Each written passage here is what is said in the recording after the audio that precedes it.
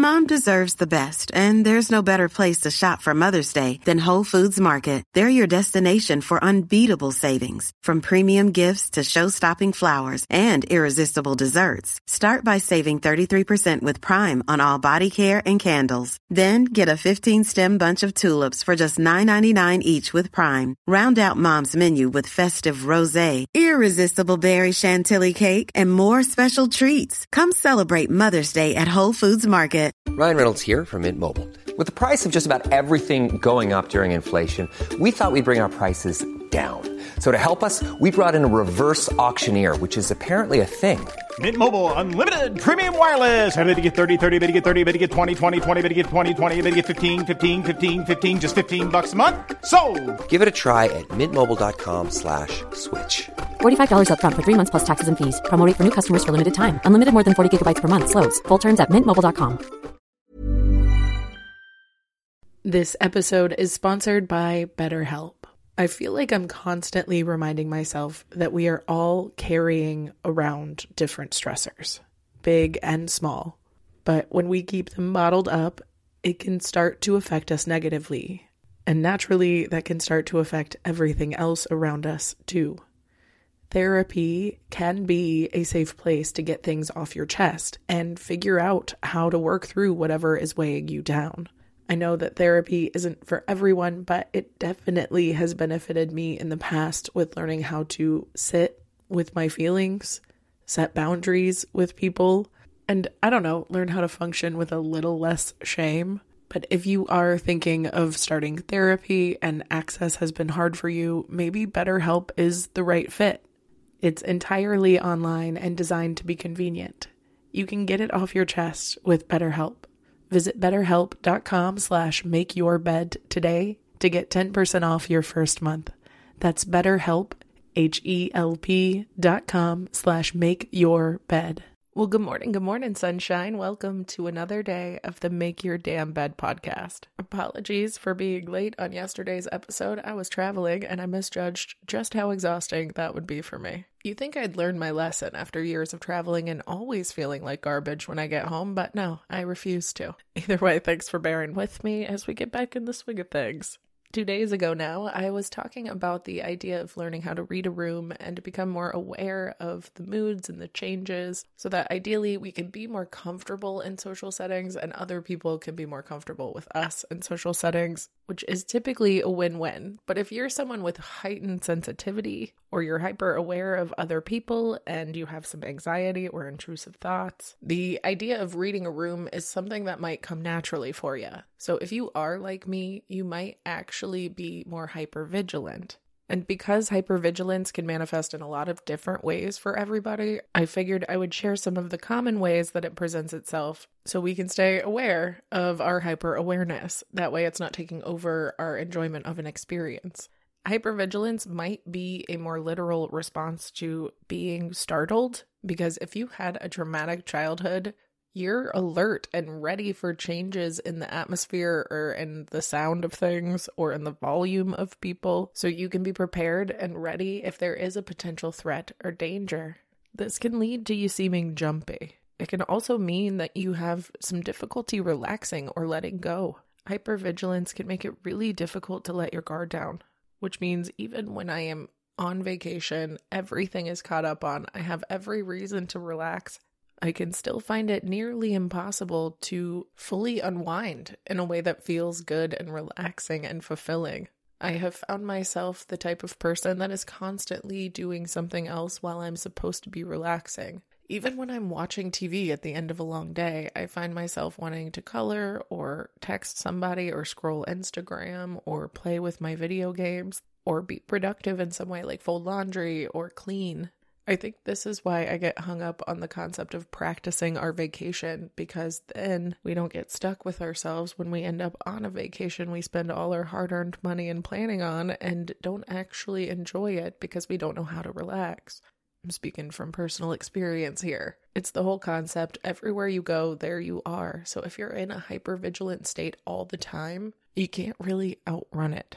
Basically, hypervigilance is this heightened state of alertness and sensitivity to our potential threats or the dangers in the environment or in our social experiences. And while it often stems from a past traumatic experience, it also can slowly manifest in those of us who have chronic stress or anxiety. There might not be one exact event that caused us to be hypervigilant, but it might be a far more complex and nuanced series of events that got us here. Regardless, research has shown that this hypervigilant state can have significant impacts on our mental health and our well-being. And I feel like we should talk about the neuroscience of it for a second so we can understand the mechanisms that happen before we dig into the ways we can redirect it.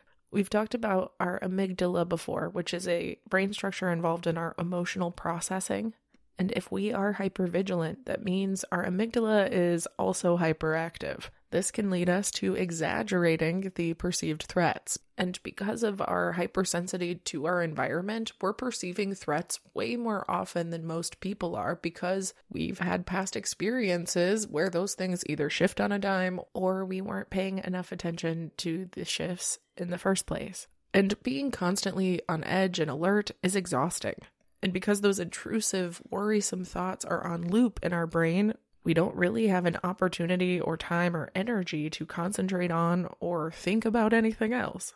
And it can be really difficult to cope with this state of hypervigilance, but there are strategies that can help us find balance and reduce the impact of these anxieties on our daily life. And I can't do any of this without talking about mindfulness techniques, because honestly, it's the only thing that's ever been consistently effective for me in getting out of these states of hypervigilance. But learning how to feel grounded and more present and conscious of your current mind-body connection can help you genuinely learn how to regulate these heightened states of awareness, but it can also redirect us and give us the confidence we need to realize that even if shit does pop off and go terribly for us, we are going to be able to handle it. And more importantly, it reminds us that the emotionally regulated version of ourselves is the most capable and safe version of ourselves that should be showing up if the threats do become real.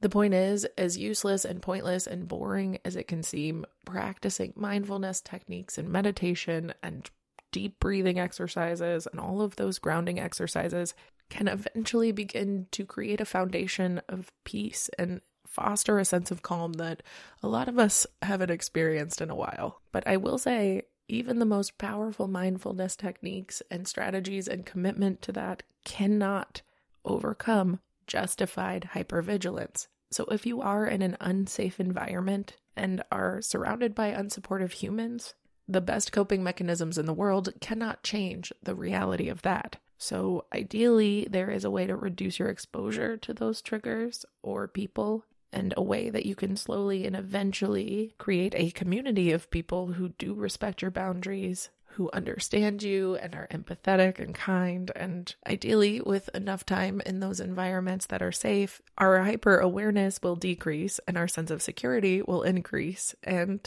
when I suggest things like mindfulness practice and meditation, it won't sound like a big old joke. Because it isn't once you are in a safe place to practice it in a way that lets you prioritize yourself and the intensity of this internal work. Either way, I love you so much. I hope you have a wonderful rest of your day, and I will talk to you tomorrow while you make your damn bed. Bye, cutie. Mom deserves the best, and there's no better place to shop for Mother's Day than Whole Foods Market. They're your destination for unbeatable savings, from premium gifts to show-stopping flowers and irresistible desserts. Start by saving 33% with Prime on all body care and candles. Then get a 15-stem bunch of tulips for just $9.99 each with Prime. Round out Mom's menu with festive rosé, irresistible berry chantilly cake, and more special treats. Come celebrate Mother's Day at Whole Foods Market. Mom deserves better than a drugstore card. This Mother's Day, surprise her with a truly special personalized card from Moonpig. Add your favorite photos, a heartfelt message, and we'll even mail it for you the same day, all for just $5. From mom to grandma, we have something to celebrate every mom in your life. Every mom deserves a Moonpig card. Get 50% off your first card at moonpig.com. Moonpig.com. Hey, it's Paige DeSorbo from Giggly Squad. High quality fashion without the price tag. Say hello to Quince. I'm snagging high-end essentials like cozy cashmere sweaters, sleek leather jackets, fine jewelry, and so much more. With Quince being 50 to 80% less than similar brands. And they partner with factories that prioritize safe, ethical, and responsible manufacturing. I love that. Luxury quality within reach. Go to quince.com/style to get free shipping and 365-day returns on your next order. Quince.com/style.